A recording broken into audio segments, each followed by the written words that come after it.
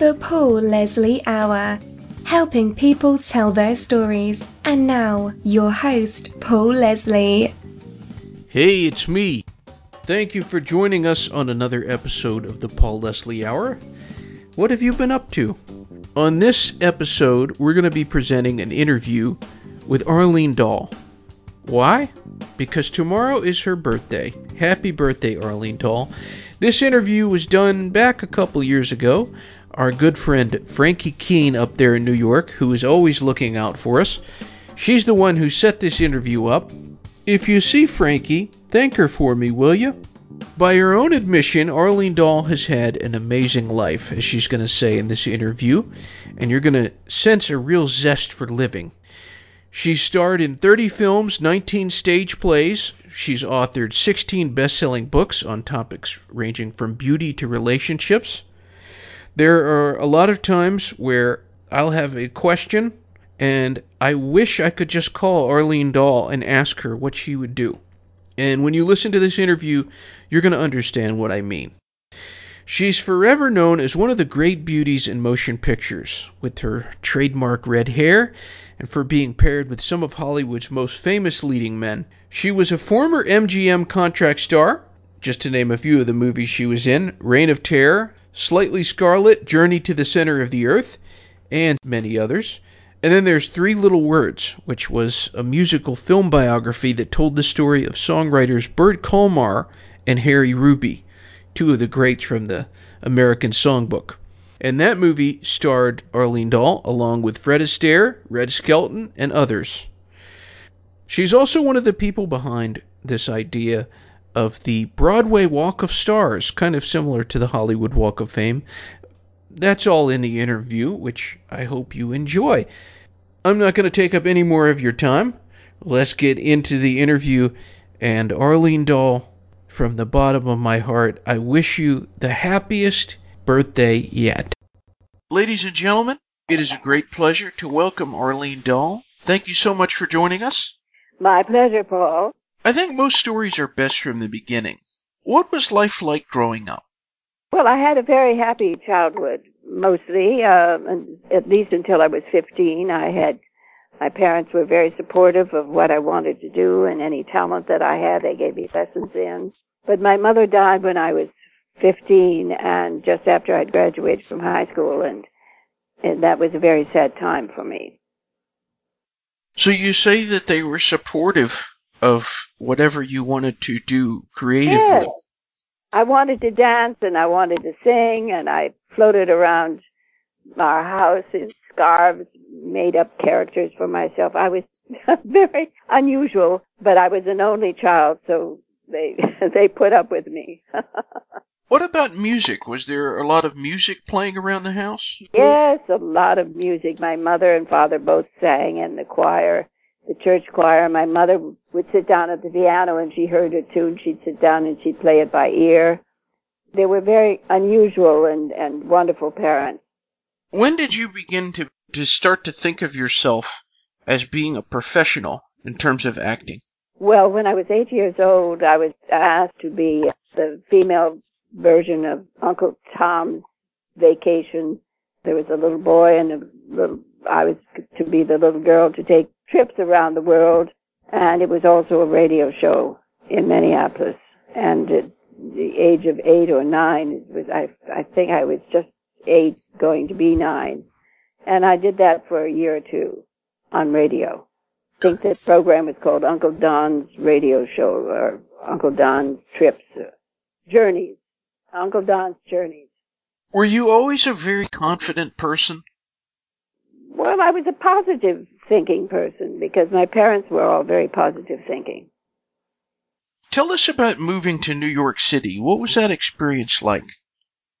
Well, a lot happened before I came to New York. I went to Chicago when my father remarried. My stepmother wanted to get me out of the house, so I went to Chicago with 3 other girls to model in the Sportsman's Show, model bathing suits and sports togs.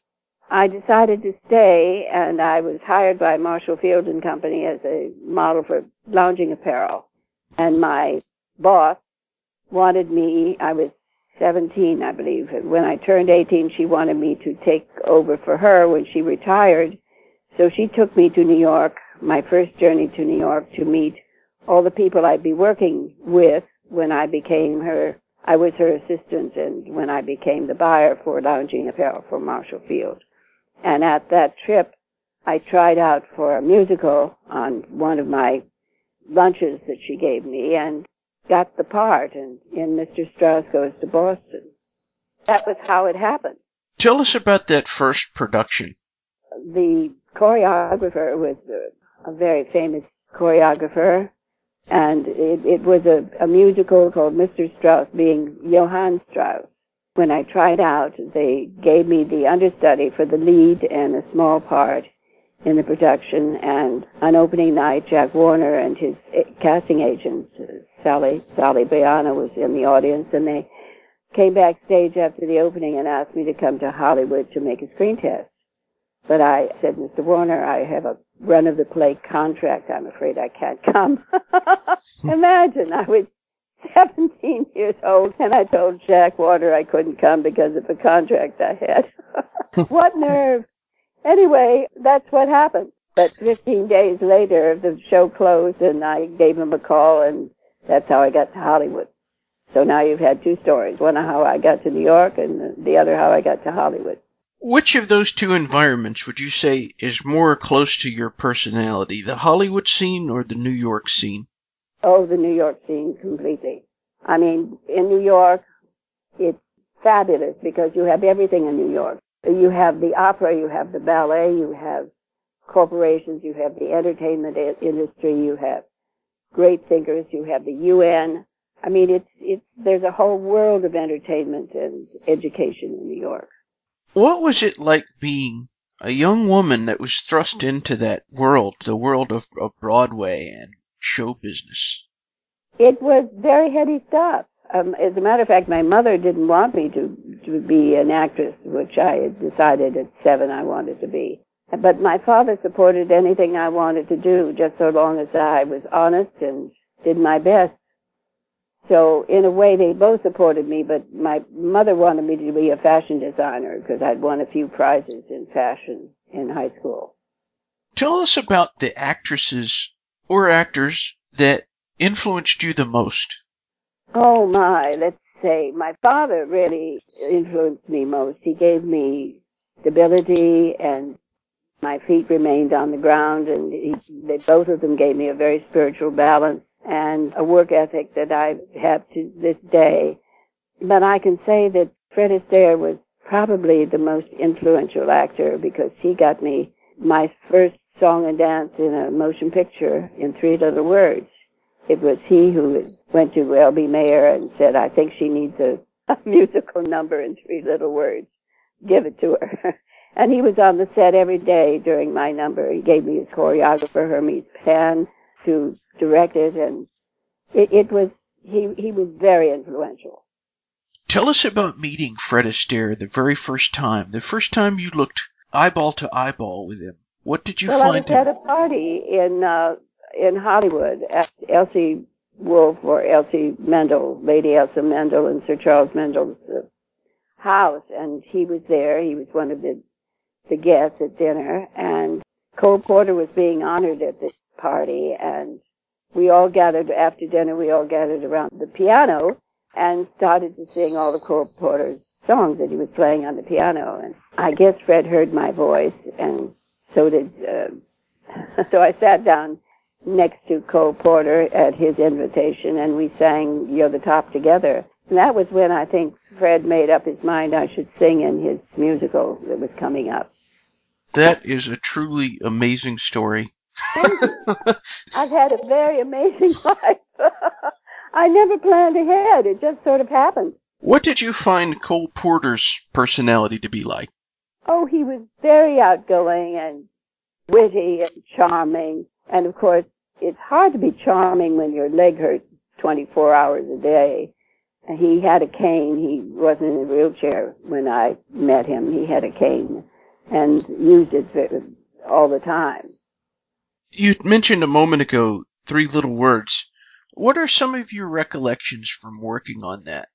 Well, we were in rehearsal for about 2 or 3 weeks, and Fred Astaire came to rehearsals every day. As I mentioned before, he gave me his choreographer, Hermes Pan, which he always worked with, to be the choreographer.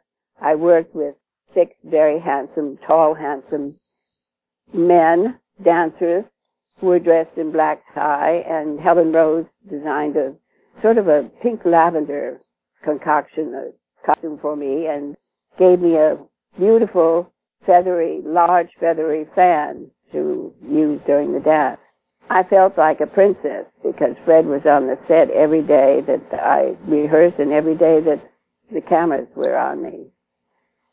He was sort of my mentor in a way. Tell us about singing I Love You So Much in that. Well, I sort of kidded the number and in rehearsal and said, aha, a couple of times. And he said, oh, let's keep that in. So anything that I came up with, they would very nicely include in the song. But going down those stairs, I think I had 22 stairs that I had to go down while I was singing into the camera and trying not to fall on my face. So, and looking interested in the gentleman that I was passing down the stairs. It was quite a feat for me to complete. But I did it. We did it in about 3 takes. Of all the movies that you did, would you say that there is one that shines particularly brighter for you? Brighter or... What a greater space in your heart? Well, of course, Three of the Words was one of my favorites because of Fred and because of giving me that musical number. But I would say Journey to the Center of the Earth was the hardest film that I've ever done because I almost died on the set. I almost drowned, as a matter of fact. When we go to the center of the Earth and there's an ocean there and the raft that we're on starts spinning in the center of the sea. There are 10-ton bloopers of water that are supposed to hit us on the back, and they hit me in the face instead, and I started regressing until I was 5 years old when I almost died, and they had to call the full motor and so on. So I woke up in the hospital with Pat Boone, who was one of my co-stars, and James Mason holding one hand and the other holding the other, seeing if I was alive or dead, whether the film would go on or not. It was a pretty scary thing, and we spent 3 months in New Mexico and farthest down into the caverns that anybody had ever gone. And, of course, I had a little duck that I had to take care of. The duck had more stand-ins than I did. We had 3 stand-ins for the duck that were painted. Their eyes were painted each morning before they started work. The duck was called Gertrude. And I think that Gertrude stole most of the scenes. When the kids ask me about Journey to the Center of the Earth, because it is a wonderful film for children to see. Even now, it's out on tape. I think it's out on film, as a matter of fact. They ask me about Gertrude. They don't ask me about Pat Boone or anybody else, but they ask me about Gertrude. What is the greatest compliment you have ever been given? I think the greatest compliment I've ever been given was by a mother who came to me when my daughter was in school and said, I think you are terrific for having taught your daughter good manners. How do I get my daughter to write thank you notes and say thank you when she's given a compliment? And I said, children mimic their parents, so start by writing thank you notes yourself and let her see you do it. I mean, children watch their parents to see what they should do.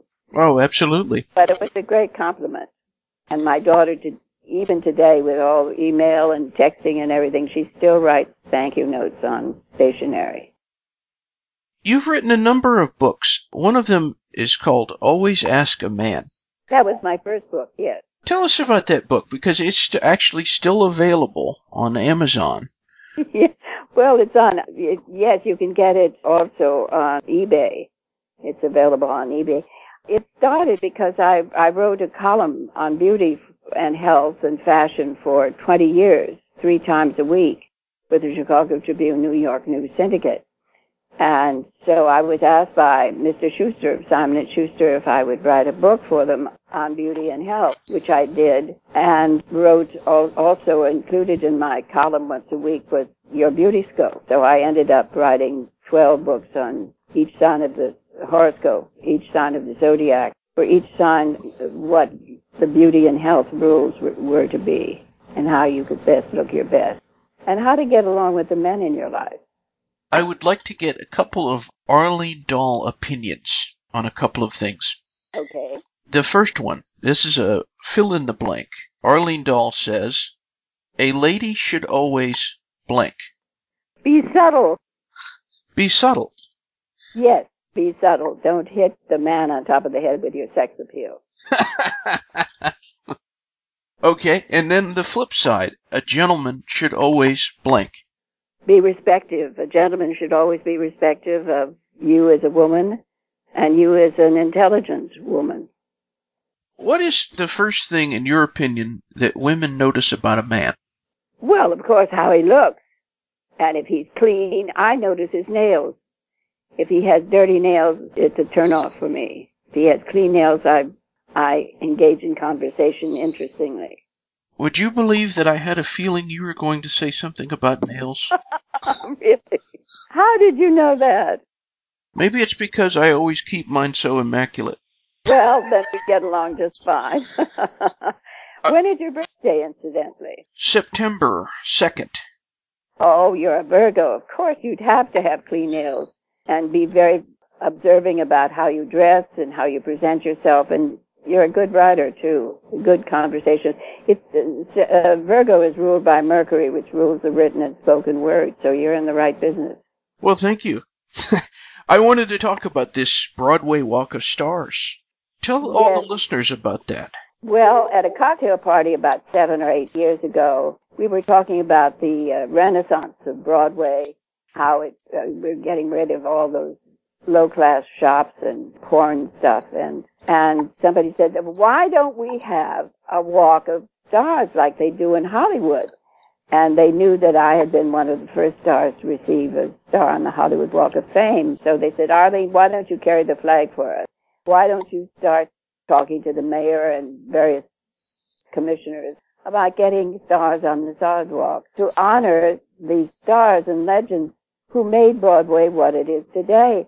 They made Broadway, they had their start on Broadway like Lucille Ball and Bob Hope and Fred Astaire, and then they went to Hollywood and made films, but they began on Broadway. So they should have a star on the sidewalk of Broadway. And so it all began about 7 years ago, and I formed a 501c3 charity. Well, it's really not a charity. It's a company that if you give a donation, you can take it off on your taxes, which is very interesting to people who donate to the Broadway Walk of Stars. And we have a website that you can get to by going to www.broadwaywalkofstars.org.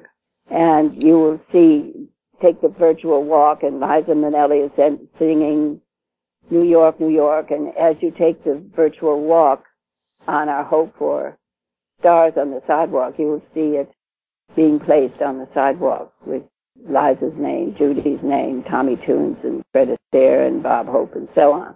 And we are very close to doing that this year with Mayor de Blasio's commissioner, Cynthia Lopez. We've had several meetings and we're deciding on when this will happen, probably the fall, and where, and we're forming committees to choose the stars that will get their stars on the sidewalk. It's going to happen. Fantastic. So you mentioned a few of them there, Tommy Toon, Liza Minnelli. Tell us about some of the others that... Well, Fred Astaire, of course, for dance. We have five different programs. We have the dance, we have music, we have theater, we have television, and we have film. And for dance, of course, it would be Fred Astaire and Tommy Toon. And for music, it would be Frank Sinatra and Liza Minnelli. For theater, it would be Carol Channing and Helen Hayes, because we like to include those who aren't with us anymore, as well as somebody who's still alive and kicking and making a difference. And for film, we'd have Charlie Chaplin and probably Robert De Niro. And for television, Milton Berle, who was Mr. TV, and Barbara Walters. Did you ever meet Frank Sinatra? Oh, yes, of course. Anybody who lived in Hollywood in the 50s met Frank, anybody in the business, that is. What did you find him to be like? He was charming. He was a Sagittarius, December 12th, and they're celebrating his 100th birthday this year. So we hope to have his star on the sidewalk for his 100th birthday. He was charming. He was witty. He had quite a temper, but he was very philosophical. He believed in helping people without taking credit. He helped a lot of people who were down and out in the business and out of the business. If he heard a sad story, he would do what he could to raise money from his own pocket to help them. He was a terrific guy. What is the best thing about being Arlene Dahl?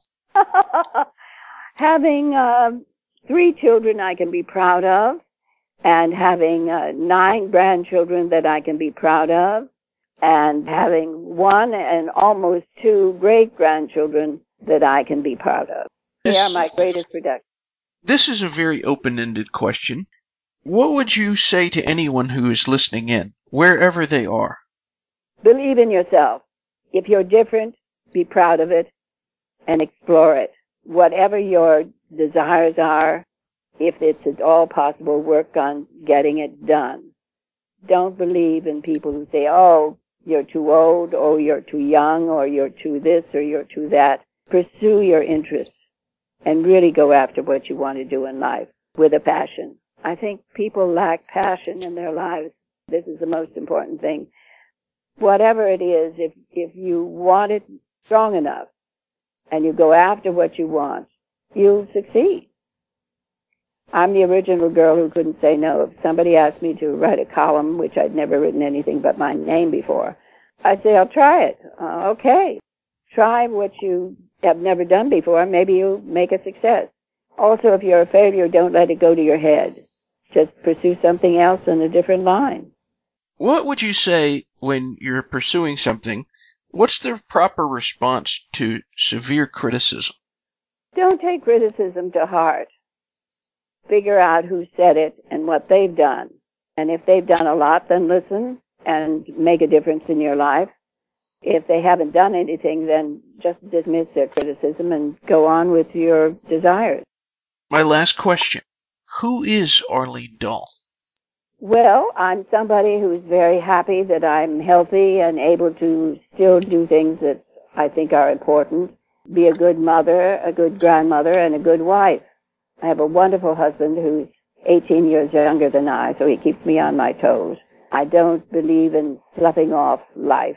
I believe in living every moment you can and making the best of it with whatever cards you were dealt.